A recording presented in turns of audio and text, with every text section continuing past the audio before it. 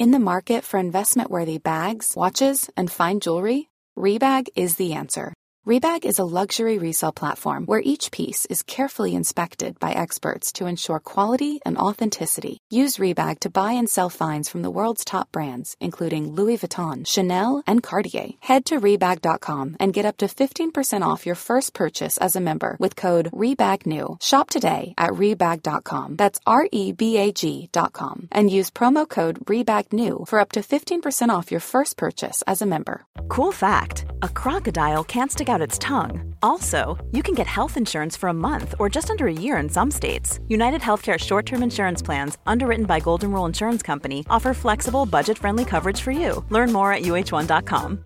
Ready to pop the question? The jewelers at BlueNile.com have got sparkle down to a science with beautiful lab-grown diamonds worthy of your most brilliant moments. Their lab-grown diamonds are independently graded and guaranteed identical to natural diamonds, and they're ready to ship to your door. Go to BlueNile.com and use promo code LISTEN to get $50 off your purchase of $500 or more. That's code LISTEN at BlueNile.com for $50 off. BlueNile.com, code LISTEN. Spring is my favorite time to start a new workout routine. With the weather warming up, it feels easier to get into the rhythm of things. Whether you have 20 minutes or an hour for a Pilates class or outdoor guided walk, Peloton has everything you need to help you get going. Get a head start on summer with Peloton at onepeloton.com.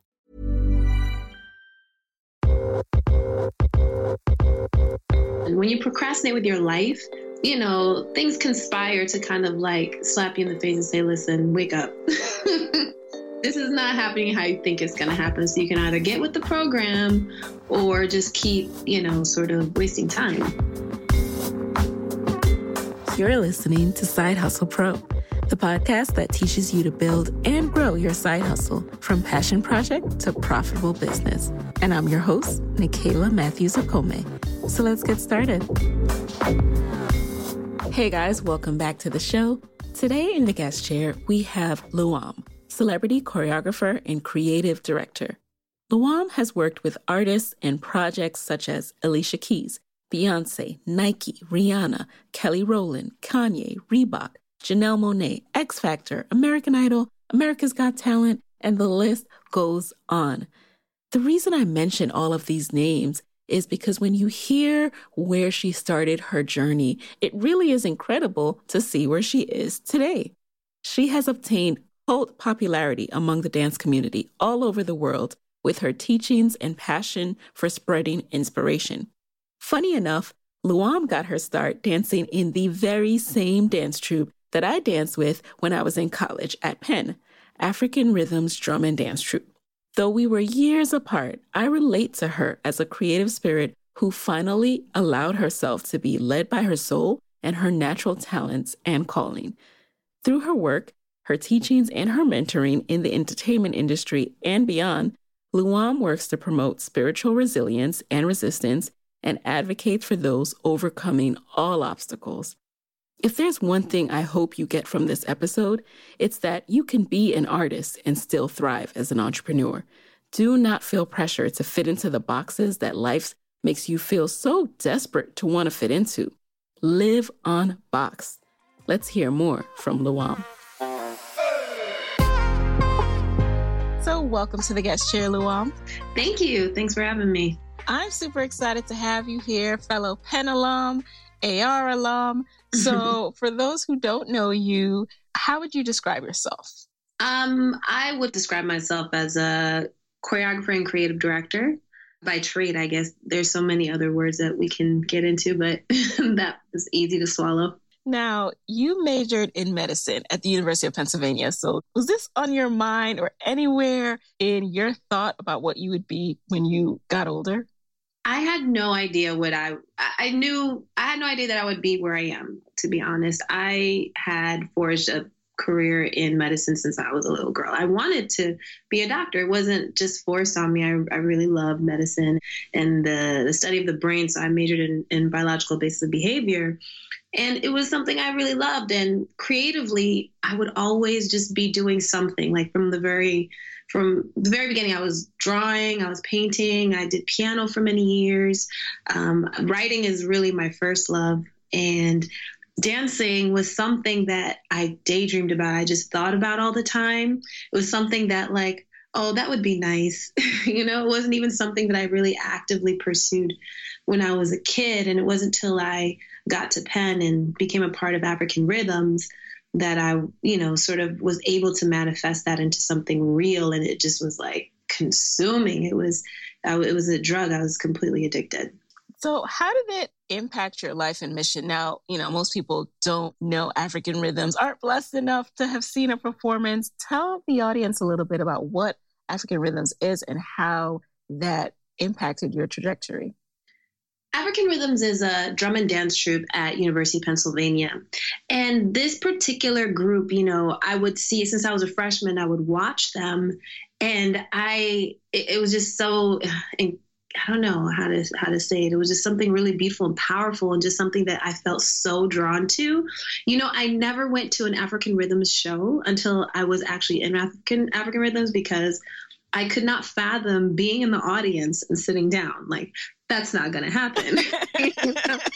So I actually never went to a show because I knew that I couldn't stand to sit there for a couple hours, So it's really interesting. It's was led by really, really amazing and talented, incredibly talented choreographers and drummers. Paul and Vina, they were just amazing. And the dancers were just, they defied gravity. The movement was so soulful and just so, it wasn't something where it's just one and two kind of movement. It was something that was intrinsic and very intuitive and required you to have a very strong relationship with the rhythm. So it's something that I just was like, I got to be a part of this. So I never taken formal dance before, and African Rhythms was my first formal dance training. I had taken some classes before the summer before my senior year, but I really tried out and I got in my senior year, and lo and behold, I was a part of it, and I made it through my first show, and I was addicted, but it didn't change my course of my career, what I thought I wanted for myself. I still was applying to med school. I still was going to actually take time off before med school and work corporate, which, I did as I was going to rehearsals for African Rhythms. I'm applying for IT jobs, So it's really interesting because as much as I was sort of opened up to it, my spirit was kind of just sort of resolved in a way, but also opened by it. I didn't really look at it as an option. To me, it just wasn't an option as a career path. It would be at most a professional hobby. Okay. So that way I kind of sort of, what's it called? I bargained with myself. That bargain that you make. Well, I'll just do it like this and then it'll be okay because it's not really. Right. It's still in my life. I'm still incorporating it. Yeah, because the trick is we think that by taking these leaps that we're actually doing something we're not supposed to be doing. That risk is somehow sort of a no-no.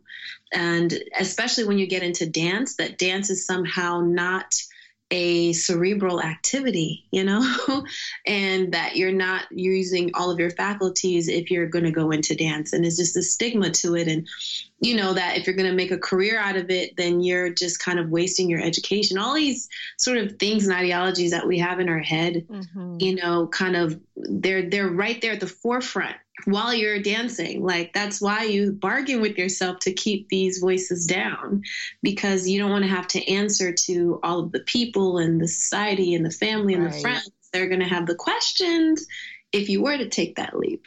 Exactly. It's such an interesting way of putting it. You're so right. Now, what was that first job out of undergrad as you were bargaining and, saying, oh, I'm just taking some time before I go to med school? What were those initial first jobs? Well, the one job that I actually got a pretty good job. I had a great business resume / medical. Right. Shout out to that Penn education. Shout out to Penn. I was right there competing with the Wharton folks, and I got a really good job in the advanced technology group at Time Inc., the publishing house for AOL Time Warner. And it was like a really dope sort of creative think tank. So for me, whatever I do is got to have some element of creativity to it. So, working with Adobe engineers, working to create like new technology, that how they made their magazines, and, working in InStyle for a little while, or People, or, all these really cool publishing houses, it was just really awesome. So for me, it was like a great bargaining tool. I'll work here and, I'll apply to med school, afterwards and do like a post-bac program or something. And that just didn't happen. After a few years, there's a merger, and then my department got disbanded, but I still made it through. I survived my CIO. Like, it was crazy. Yeah. Did you lose interest in medicine?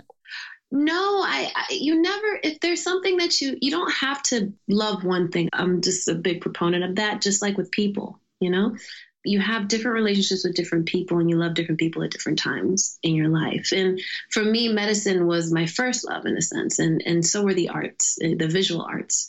And I still am fascinated by so much about it, but the lifestyle is not, and the career path, I had to come to terms with that. It's not for me.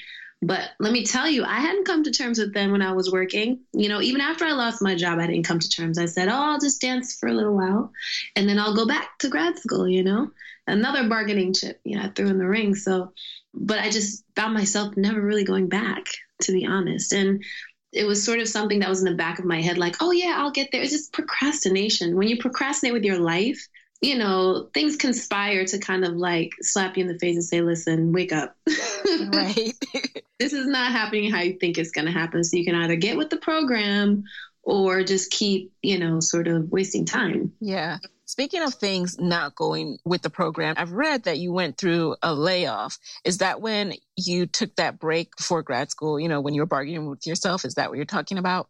Well, how it happened was, with the merger and everything that was going on, and then my department, then I got laid off. That was sort of my break from corporate world. That was the hard breakup that I had. And that was, to me, I thought, oh, this means I'm going back to the educational world, but I just can't let this dance thing go. How about I just dance for a little while before I go back to the educational world? And literally there was no moment where I said, okay, I'm not going back. It wasn't until I looked up years later, like many years later, I had a full career in dance and choreography. I had long since not been pursuing education. Only then was I like, okay, maybe I'm not going back. So you faced yourself last. Like, you were just kind of not being honest with yourself until finally you're like, you know what? Give it up, girl. Yeah. Give it up. But mind you, I was preaching the opposite, So even while I was telling myself that I would go back, I was telling everyone else the opposite. I was living, quote unquote, what everyone wanted to do, which was to follow their passions. And I'm like, everyone should do it. You should follow your passions. Meanwhile, I could still, I was still new in it. I wasn't where I am now. It hadn't been, people didn't really understand dance back then. Mind you, this is before So You Think You Can Dance, America's Best Dance Group, before YouTube, before all of that social media. So when you say you were a dancer, people thinking like clear heels, I think like oh no, going, and mind you, I'm going to like after work mixers with my friends who are now like doctors and lawyers, great, amazing people. But they're like, are you still doing that dancing thing? And I'm like, yeah. And so, I would invite them to my class. I was teaching by then. And one time my friend came to visit me and was blown away. They were like, oh my God, you were just like moving and doing this and that. And I'm like, well, that's class, that's dancing. And then there's the professional side of it. There's a whole world that people weren't privy to because, there were no cameras yet. Mm-hmm. And so it was really based off of people's sort of stereotypes of what that career path meant. And for me, I just didn't have time to live by those stereotypes or address them. I just had to kind of keep going. Right. That was my mantra. It wasn't just stop and assess all the time. I didn't have time. Every day I would literally wake up and say, what more can I do to get closer today? Mm-hmm. And then I'll spend the whole day doing that. Let's talk about this, what the real world of dancing is. Let's break that down a little bit. So once you were doing this full time, when you say you were dancing, you weren't just taking classes, you started teaching these. How often was that? And how did you get into teaching? Did you have to certify yourself in something to prove yourself in order to get a job? So the way you get into teaching, to me, I believe there's dancers, there's teachers, and there's choreographers, and you can just be born to do any one of those things. One is not a natural progression of the other, nor does it need to be. Each one is sort of powerful on its own. But then there are people who can do 2 or 3 of those things because that's their path. And for me, I always felt my path was all 3. So as I've always been sort of choreographing since I was little with my friends, and the latest thing would come out and we make up routines. I had drill team in high school. And so later, when I was actually training and dancing after college and doing that full time, basically my choreography or what I made up just evolved. It didn't all of a sudden start, something I'd always been doing. So I would first just show my friends, and then I got like a class at a gym for a long time. And then, I just kept growing it. And then eventually I was able to teach at a school where I was training and, gained a following. And yeah, you got to prove yourself. Are you kidding me? Dancers and artists, we're the toughest critics ever. You know how you prove yourself? You walk in, if your class is empty, you ain't doing so good. The accreditation is real because it's very in your face. It's very hard life in the sense that any artist that puts their art out to be judged is going to receive criticism. That's just part of being visible. Otherwise, you're invisible, right? So, being a new teacher, you got to kind of earn your spot, because, everyone's going to come like, who's this new person? Why are they teaching, Yeah. And you literally have to pledge, dance in a sense. Like your work has to stand on its own and you have to get better and it will get better. But if there's something that's unique and signature to you, that will take you further, So people see your work, they should be like, oh, that's Luam, I could tell, Yeah. And if it's not me teaching it, they're like, oh, well, they're heavily influenced by, it's basically creating a signature style and making sure that, you keep and constantly evolve it. I'm always trying to outdo myself and it never stops. You never stop proving yourself and you're going to be your biggest critic. Now, you have this signature style, of course, and people clamor to get to your class. But when you were just starting out, was there anything you did to promote yourself? I mean, there was no Instagram then. So I say then like it was ancient, but it just wasn't around yet. Now, what were you doing to market yourself? Or were you strictly relying on word of mouth? Girl, I did everything. When I told you I woke up every day, like, what more can I do? I did everything. I made a website. I figured I coded it. I did it all myself. I made flyers, cut them out, went to every dance school, had them there. I did anything I could think of. Like the original Instagram was like these little cards that I had basically with a picture of me in my class. It's very direct to consumer in a way, Yes. So, and also I'm my best calling card. So I would also be still training and taking class and, people approach me. I'm like, yeah, I also teach, outside of the class, obviously I would never disrespect the classes that I was in, but, I was always ready and I was always looking for a new avenue to market. So for me, it was all of that. It was anything I could possibly do. I was figuring out how to do it. And then when, Instagram and YouTube came about, what was your approach to that to really stand out? Because your channel, I know you had to restart your channel at one point, but your channel is just awesome. Well, I was actually the first choreographer on YouTube. So for me, no one else I was always into technology, obviously. So I used to just post my classes, on this website where you could share videos. I didn't know anybody was watching it. I just was like, oh, this is a cool place to put my class videos, and I look up and then I think I never even really looked at comments or anything like that until a year or two later. And I was like, holy crap, who are all these people? That's crazy. The first choreographer. Yeah. So, I had a huge following on YouTube and then, people were just starting to get into the game. My account was the first to get shut down because of rights or whatever. And I had to start brand new where other people were able to keep their original ones. I had to start over, from scratch. And that was tough, but it still was doing great. And then people were starting to come to class and say, is this going to be on YouTube? It's going to be on YouTube. And I was like, I don't like that. That doesn't feel right to me. You should be coming to class for the class. You know what I mean? Right. I don't want you coming to my class to get famous or anything like that. It's a sharing tool. That's why I never, even as a technology change, I never changed the way my classes were filmed was like just that front shot.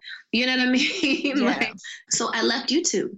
I left YouTube at its height when everybody, because when I was coming up, no one was checking. YouTube was amateur hour. No one, you know, if you went to an industry exec or whatever and you're big on YouTube, they're like, oh, okay, yeah, you're like, it's like the teenager, like, oh, that's cute. You know, like it meant that you didn't have enough experience in the real world back then. Obviously, things have changed now because it's translated into marketing dollars. But for me, I wanted to earn my respect. I didn't want to be a YouTube choreographer or a teacher or dancer. So I left YouTube because I was gaining a lot of access into places, and I was standing and teaching next to my heroes. And I'm like, I want to earn my place in these rooms. You know, I don't want to just be here because I'm popular. So, you know, I left and I kind of started from scratch in person in the industry, you know. That is so interesting. And for me, like, I felt like for myself, I needed to know that my career was not based off of YouTube. And, you know, this is before YouTube was a thing or social media was a thing. So I feel good now knowing that. You know, I don't know how, and this is just me. I'm not saying it in any way to say that's how anyone else should feel, but that was just what I needed. So here we are. Here we are. Now, you touched on the fact that you have gained access to places and amazing artists and brand partnerships. How did that come about? How did you start making inroads into those kind of places? Well, really, mostly what would happen was the world was reaching out to me, like Taiwan, Indonesia, China, Australia, you know, the far reach everywhere, Finland. Like, I became sort of like the global dance teacher. You know what I mean? The window into what was happening in the classes in the US. And so I was teaching everywhere. And then eventually they would have the artist and management teams for different, like, for example, the Madonna of Taiwan or the, you know, Rihanna of this country. Like, they wanted a US choreographer, they would reach out to me. So I gained a lot of experience, you know, choreographing for world tours overseas. And these are nobody that people knew here, you know, but over there, their audience was much bigger than a lot of the artists, you know, have here. And it's interesting. So I gained a lot of experience that way and a lot of jobs that way too. But then I realized that when I'm gone, nobody knows me here. So I basically said no to everything that took me out of the US so I could literally sit here and be visible even if I was doing nothing. That is yeah, I know. I actually have an episode on FOMO that I'm going to be recording about that kind of experience of like knowing you need to just sit still, but also feel like, wow, am I missing out as you watch the other things? Well, yeah, everything that I used to do long time ago now is like a big market and a big thing. And I'm like, I'm good. I got in it early and I don't have to chase it the same, you know? So for me, It's not about recovering, you know, or capitalizing on the things that are huge now that I used to do back in the day before they were huge. It's more about saying, what's the next trend that I'm going to start? You know what I mean? Like, how can I innovate further in my career? Yes. Speaking of innovation, one of my favorite pieces that you are a part of is Beyoncé's Run the World. I mean, not only am I a huge fan, but the fact that you incorporated your cultural, that shake of the shoulders that, you know, and not many people would realize that that has deeper cultural roots. Can you talk to us about that experience and, you know, how did it come about and what did you learn from that you continue to take on in your career? Well, the whole Beyoncé thing came about ironically. We were working on, I got pulled in by her artistic director to work on the Move Your Body campaign with Michelle Obama. And they were putting together a video basically to get like school kids over the US just moving and dancing and exercising. So we're workshopping that for like a month, you know? And during that, her director was like, hey, you know, we're doing this big video. Do you want to submit some choreography? And I was like, okay, sure. You know, I was in a place spiritually where I just been through a lot, you know, as I was sort of gaining a little bit more visibility on the industry side, not necessarily because there's, you know, the class, the teaching, the fans, you know what I mean, of dance side. It's the industry, the professionals, the artists, the managers, the power brokers side, right?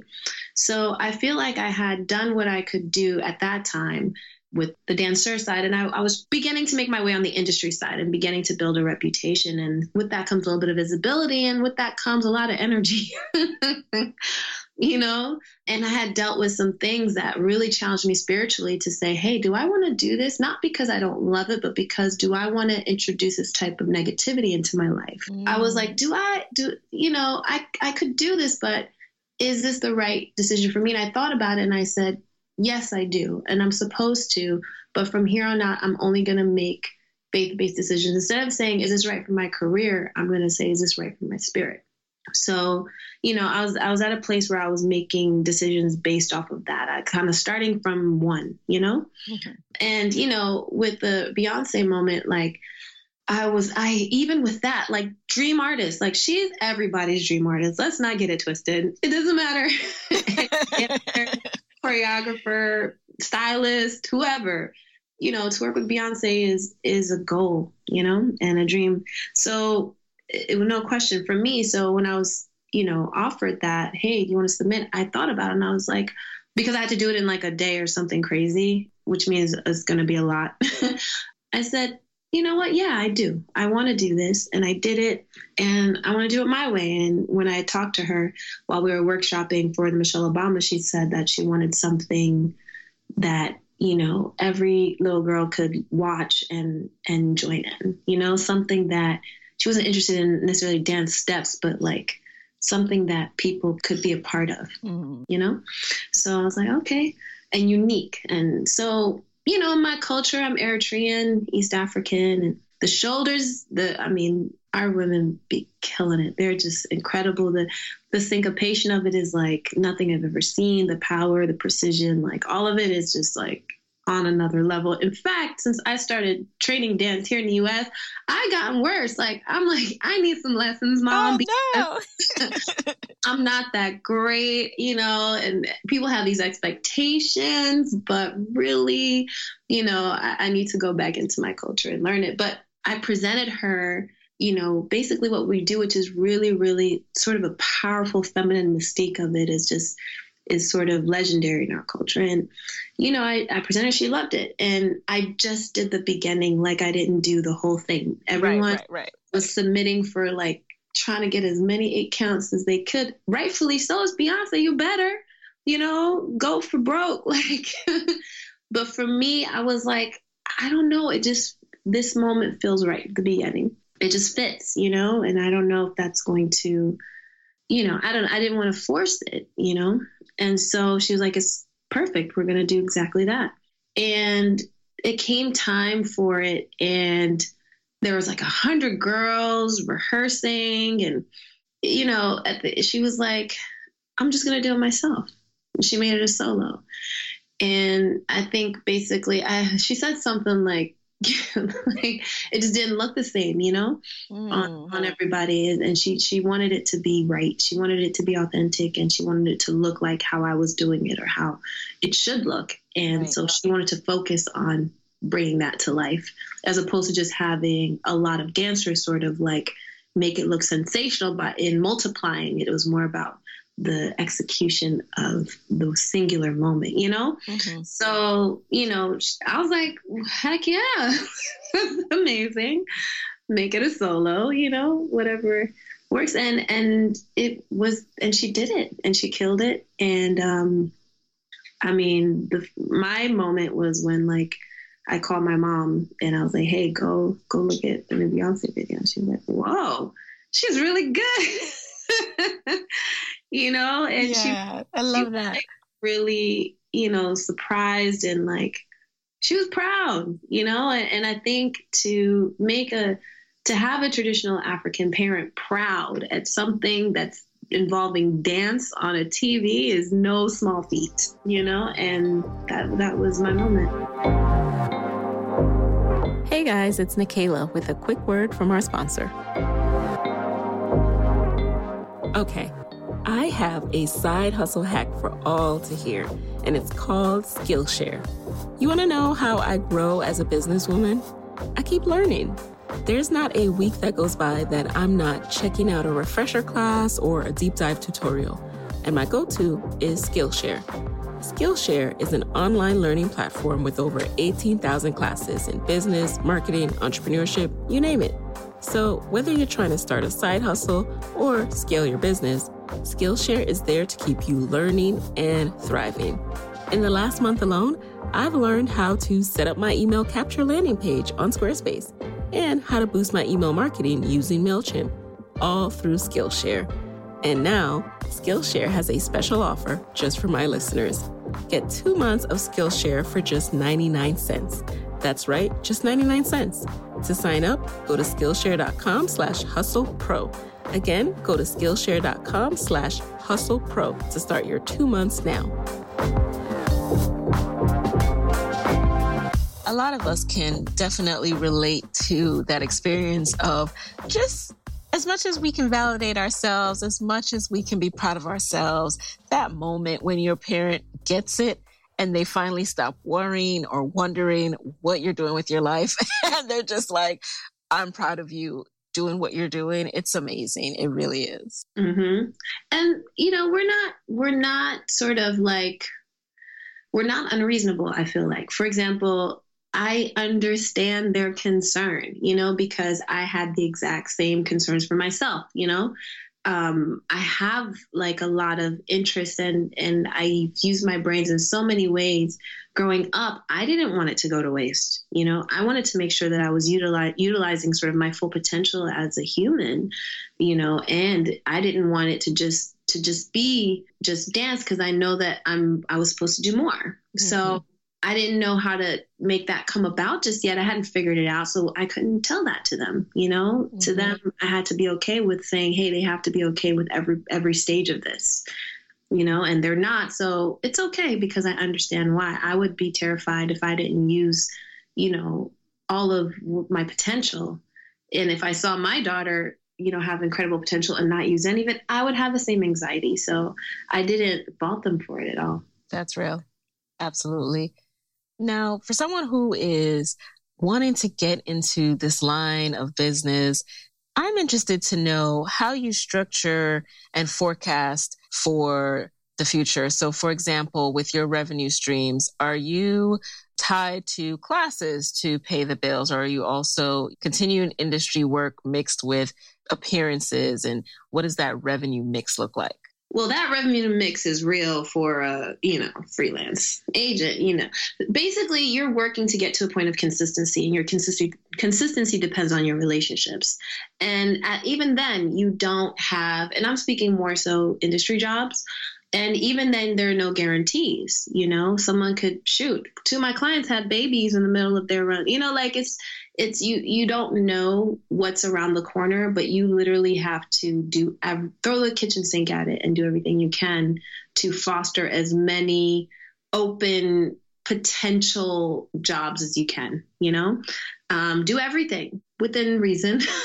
After a certain point, you have to recognize that your rise, you have to make some sacrifices to say, hey, I'm not going to get this check because I shouldn't be doing that one. But I can't say I've turned anything down, though. I feel like it all sort of works itself out. So industry wise, it's very up and down. But when it's high, it's high. Like it's nonstop and it's 24/7.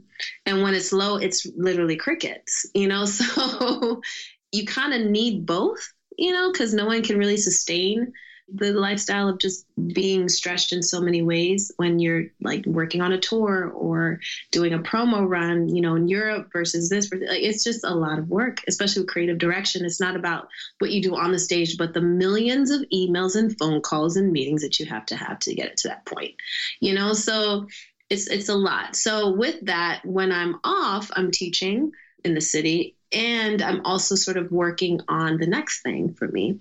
And I also launched training programs for professional dancers because one of them is called Rock the Industry. And that's my baby. It's sort of a complete sort of development program for an individual as an individual, with a spirit, as a business person, and as a dance professional. And it requires you to stretch the limits of each of those three categories. So, I put my students through it. In the program, they come out, hopefully it seems like better humans, So I'm developing things to fill sort of a gap of what I would have loved to see as I was coming up, in a way that keeps, up and coming artists from not just making the same mistakes, but evolving, and faster. And social media and just where our whole society is right now, everything is so microwave. You don't have time for an incubation period. Everything is so visible. It's like back in the day, we got to kind of work on ourselves in the dark, in a sense, like with whoever was there physically. It wasn't just on blast 24/7. So it's almost like you can never make a mistake. Yep. So it kind of sucks, and because if you do go dark, then you're not visible, so they don't know you exist. It's like this weird, sort of balancing game with the world. So, for me, I try to approach that in a very like holistic and very business savvy, as well as, very sort of like, I expect a high level of professionalism from them and teaching them all those things. So for me, I'm trying to build a platform that's bigger in the teaching world, outside of just teaching classes, because I feel like I have that much more to give them. Yes. My teaching is, through classes has been tremendous, but I think my best teaching has been outside of classes. You know what I mean? Like right. And with dance, it's a very peculiar art form. If you're looking, you can see exactly what someone's going through by how they move. And it's really evident.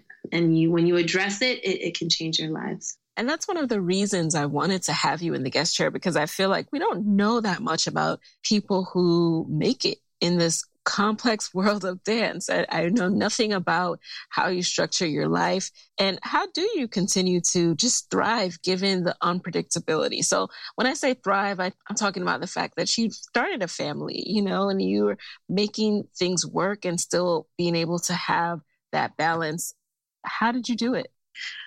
Well, I can say, I think for me, I just always expected to be the first doing whatever I was doing. You know what I mean? So that way I didn't really have anything to measure against per se, to say I'm doing it right or wrong. It's more sort of approaching it like, let me do the best that I possibly can do, Having a family, when I had my daughter a year ago, I didn't even question it. Like when I found out I was pregnant, I was like, great.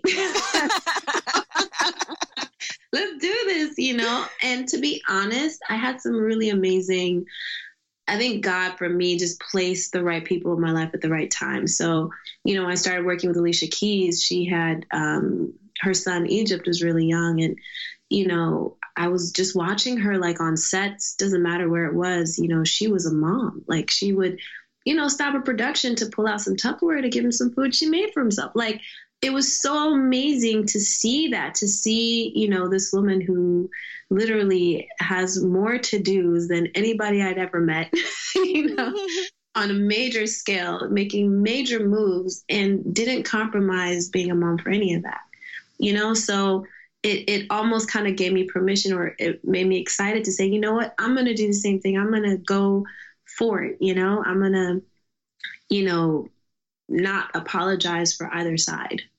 So you kind of have to like almost feel a little rebellious when you do things. I felt like when you start something, it's almost like a bit of a dare to it. Like, I dare you to tell me I can't, right. That kind of gives you a little bit of moxie to push through it when it gets difficult. But for me, it was about doing my homework, figuring out, no matter what the job was, whether it was being a creative director for a rock group or this or that, or being a mom, I'm going to research the heck out of it. And I'm going to, because how you do one thing is how you do everything. You know what I mean? So to me, it was just, I have to figure out how to be the best version of myself for this now, and I used to do that for my gigs that I would get. But now it was bigger than me. So, you know, I would say that how to do it is basically to go balls to the wall and make sure you know your ish, you know, and expect to make a lot of mistakes, but really you have to forgive yourself for them in the spirit of you being as excellent as you can. You don't just go and do things all willy-nilly. You know what I mean? Like you do your best, and some things come out perfect and some things kind of get shaken.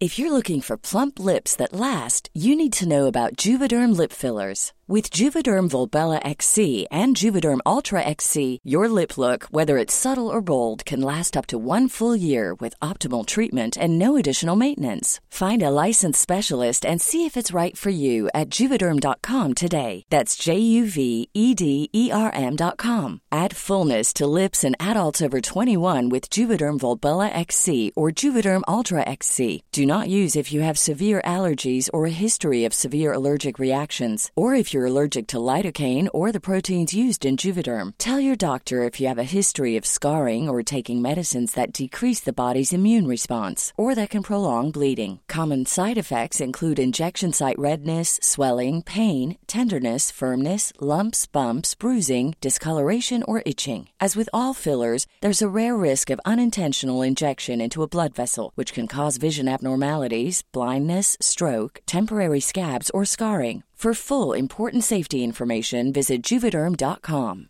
Hey, I'm Ryan Reynolds. Recently, I asked Mint Mobile's legal team if big wireless companies are allowed to raise prices due to inflation. They said yes. And then when I asked if raising prices technically violates those onerous 2-year contracts, they said, "What the f*** are you talking about, you insane Hollywood ass?" So to recap, we're cutting the price of Mint Unlimited from $30 a month to just $15 a month. Give it a try at mintmobile.com/switch. $45 up front for 3 months plus taxes and fees. Promo rate for new customers for limited time. Unlimited more than 40 gigabytes per month. Slows full terms at mintmobile.com.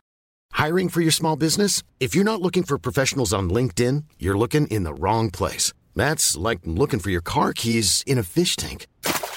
LinkedIn helps you hire professionals you can't find anywhere else, even those who aren't actively searching for a new job but might be open to the perfect role. In a given month, over 70% of LinkedIn users don't even visit other leading job sites. So start looking in the right place. With LinkedIn, you can hire professionals like a professional. Post your free job on linkedin.com/people today.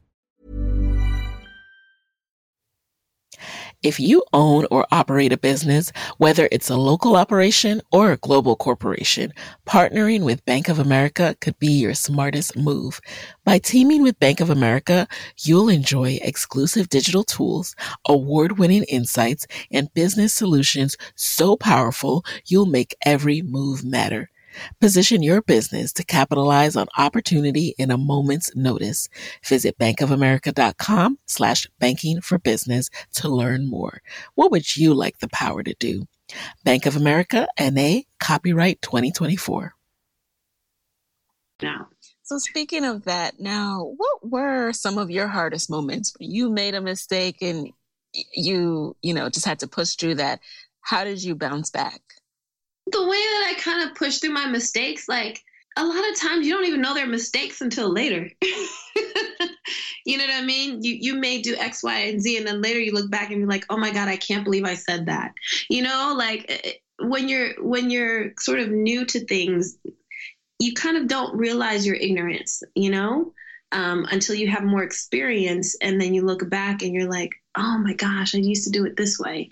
You know, so there is some kind of luck in that you're not experiencing all your mistakes in real time, you know. But my biggest mistakes were sort of understanding how things worked and, you know, understanding that no matter what, my biggest mistake was thinking that my intention would bring about the outcome. You know, like thinking that if I did everything with a good heart and with a good mind and good, you know, effort and for good reasons, not unselfish reasons or not, you know, or just even to be high quality, whatever it was, good intentions don't guarantee you, you know, to be received in the way that it's given. So I had to always, you know, it was not necessarily a mistake, but I learned how to expect every outcome, you know, and be prepared for every outcome, no matter what. because it is a subjective industry, and it's a subjective industry that's based off of people's experiences and insecurities, to be honest. And, it's very volatile. Like, no one knows where their next job is going to be or going to go away. So, good people are fighting for their livelihood, and that's not a very healthy environment. Oh, boy. So, and it's, but at the same time, it's almost like something this amazing, living your art, has to come with a catch, right? Yes. Otherwise, everybody be doing it. Right. How do you stay relevant in this ever-changing, trend-driven industry? When the new dance is coming from this trend, how do you keep it together? Well, it can get annoying because, not because things are changing, but I feel like we are in a time where popularity is, sort of prized over quality, that it's not always, one is not an indicator of the other per se. So for me, it's the discernment that makes it difficult, like before, when you didn't get something or you were criticized for something, it's like, you know what, I could have done that better. I could be, right. But now it's like, oh, well, even my faves, are not popular enough. So they're not getting the recognition I even feel like they need, or someone else who has more followers will get and it's frustrating to see the discernment sort of, change, the taste level change. So that's a little frustrating. But for me, what I do is I kind of turn blinders to it. Like I don't really follow a lot of people. I try and, surround myself with things that push me further and inspire me versus make me feel any sort of social anxiety, and what keeps me relevant, I feel like, is really, as hokey as it sounds, being only me. The second I try to be someone else, people will turn the other way and it'll look inauthentic. I think that when everything starts looking the same, people look for something that's unique. And if you can really develop and hone what that is for you, then you'll always have a place. Like even just with my choreography, for example, like if I'm making up something for class, and I find myself like randomly doing a step that I somehow converged onto that I know is a popular step. I'm like, oh, no, I can't do that. Not because I don't respect it, but in that moment, like I want to give them something different. And there may be a time when I'm like, this will be perfect for that. But then you know what? I'll educate them on the name of it, where it comes from, not just doing it because it's cute and popular, but right. Because there's a thing I went through. Anyways, or even stuff that I've done a lot of, like, oh, I do that stuff all the time. I can't do that. I need to do something new. And then, so I dig deeper, and sometimes I close my eyes and I just put my headphones on and just whatever comes out, I might tape myself, because I can never do it twice the same way. Like there's a cerebral approach to dance choreographing for me. And then there's a very visceral approach to choreography. There's the oh, let's create this shape and let's do this. Let's move this here and a one, mm-hmm. and something really cool will come out. Then there's something that comes out when you first hear the song and you just play it and just something in your belly just rumbles and it's like, oh, the beat kind of comes through you in this way. And that is what I try to continue to infuse and capture, in what I do. And whenever that really comes out, those end up being my most memorable moments that people remember. Makes sense. So what is next for Luam? What's next for me is content creation. What do I mean by that? I want to be, my goal, my dream would be to be a combination of Debbie Allen and Shonda Rhimes. Ooh. They had a love child and created one in a lab. Like I would want to be that kid. To me, writing and storytelling has always been my forte over anything else. And I feel like, my friends who've known me for a long time say, your choreography is you storytell. That's what you do when you choreograph. And I'm like, yeah, otherwise it's just moving in space. So for me, I've spent a career sort of bringing everyone else's visions to life. And I want to write my own. And I've always wanted to write my own. And it's crazy because all these years I'm like, I can either be a writer or I can be a choreographer. I can't be both. If for no reason am I like, there's no reason I should think that. But it's like, it was almost like a baseline to where I didn't question it. So one day I was like, wait a second. I could completely create. I can write scripts. Like, you don't have to write a book and then dance. You can like create scripts and content and put things that end up being visual. And maybe there's a book too. Like it's, so I don't know what that aha moment was, but I felt so dumb. I'm like, all these years, I don't know. So the less barriers you give yourself, I think the further you'll get faster, honestly. Absolutely. Okay, so now we are going to transition into a quick lightning round. I ask 5 questions and you just basically answer the first thing that comes to mind. Are you ready? Yeah. All right. Number 1, what is an essential resource that has helped you in your business that you can share with the Side Hustle Pro audience?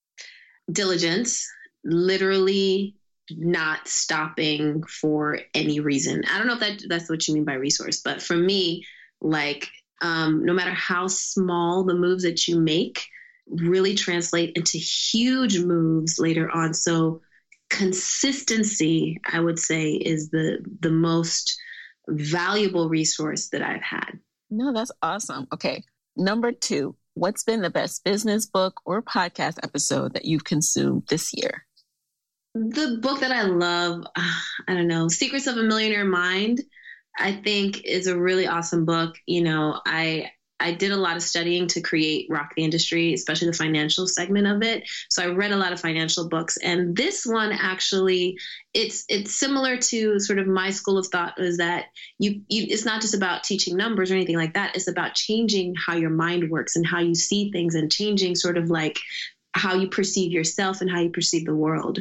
So it's a really brilliant way to sort of tap into the millionaire in all of us. And it doesn't just mean millionaire. It really means, it's kind of like, tenets for success for whatever it is that you want, whether it's money or something else, Love that. I will link to that in the show notes. Okay.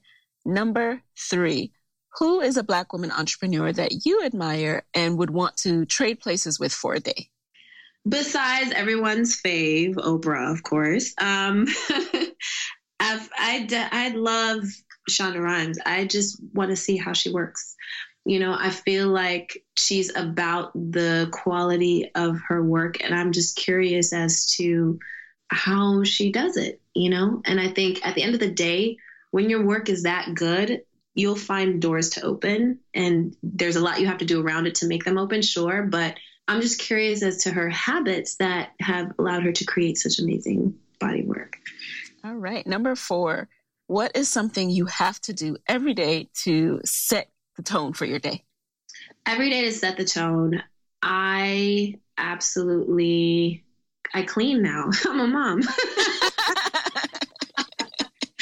It's so boring, but it used to be I would wake up, it was like a certain song. I would listen to Bjork. That would set the tone for my day, or like, Lauryn Hill. It could be anything. It was always music. But now, there's something about creating the space around you to have a certain energy that's important. So now, like when I wake up and I clean before I go get my daughter, it helps me feel like I have control over my day. Lastly, number 5, what is your parting advice for fellow Black women entrepreneurs who want to be their own boss, but are scared of losing that steady paycheck? My advice to Black women entrepreneurs is to get over it. Like, come on, it's not going to be easy, but it's going to be so great and so fun. You know what I mean? I remember walking to dance school to pick up a paycheck because I couldn't afford the Metro card. And this is after I lost my corporate gig where I was getting great money. You know what I mean? Living in the same apartment. So expect it. Expect to be the equivalent of a starving artist. But the thing is that you're going to be so consumed, you won't have time for it. You won't have time for the woe is me, because you're going to be consumed in your purpose, and just let that fire keep burning. So you can either let that fire burn and give you the momentum to get through it, or you could just have a cool life with a cool breeze. I love that. All right. So where can people get in touch with you after the show? People can find me on my website, luamworld.com.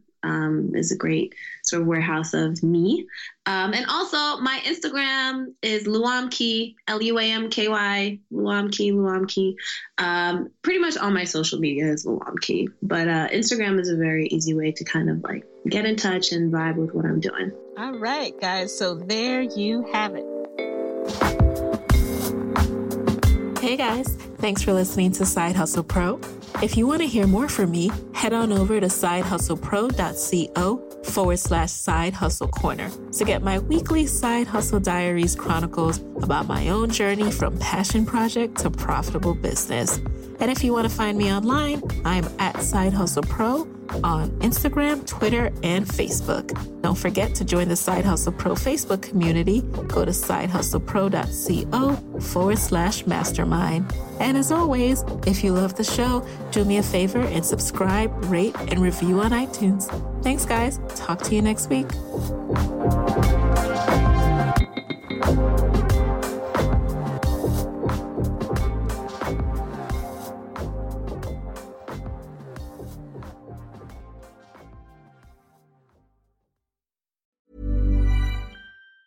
Mom deserves the best, and there's no better place to shop for Mother's Day than Whole Foods Market. They're your destination for unbeatable savings, from premium gifts to show-stopping flowers and irresistible desserts. Start by saving 33% with Prime on all body care and candles. Then get a 15-stem bunch of tulips for just $9.99 each with Prime. Round out Mom's menu with festive rosé, irresistible berry chantilly cake, and more special treats. Come celebrate Mother's Day at Whole Foods Market. Hey, it's Paige DeSorbo from Giggly Squad. High quality fashion without the price tag. Say hello to Quince. I'm snagging high-end essentials like cozy cashmere sweaters, sleek leather jackets, fine jewelry, and so much more. With Quince being 50 to 80% less than similar brands. And they partner with factories that prioritize safe, ethical, and responsible manufacturing. I love that. Luxury quality within reach. Go to quince.com/style to get free shipping and 365-day returns on your next order. Quince.com/style. Hey folks, I'm Mark Maron from the WTF Podcast, and this episode is brought to you by Kleenex Ultra Soft Tissues, your ally to help tackle your allergy symptoms this season. I love the change of seasons, but nobody loves pollen and all those other things floating in the air that make you sneeze during this nice weather. Kleenex Ultra Soft Tissues are hypoallergenic and allergist approved, so fight back against watery eyes and runny noses without worrying about irritating your skin. For this allergy season, grab Kleenex and face allergies head on. Mom deserves the best, and there's no better place to shop for Mother's Day than Whole Foods Market. They're your destination for unbeatable savings, from premium gifts to show-stopping flowers and irresistible desserts. Start by saving 33% with Prime on all body care and candles. Then get a 15-stem bunch of tulips for just $9.99 each with Prime. Round out Mom's menu with festive rosé, irresistible berry chantilly cake, and more special treats. Come celebrate Mother's Day at Whole Foods Market.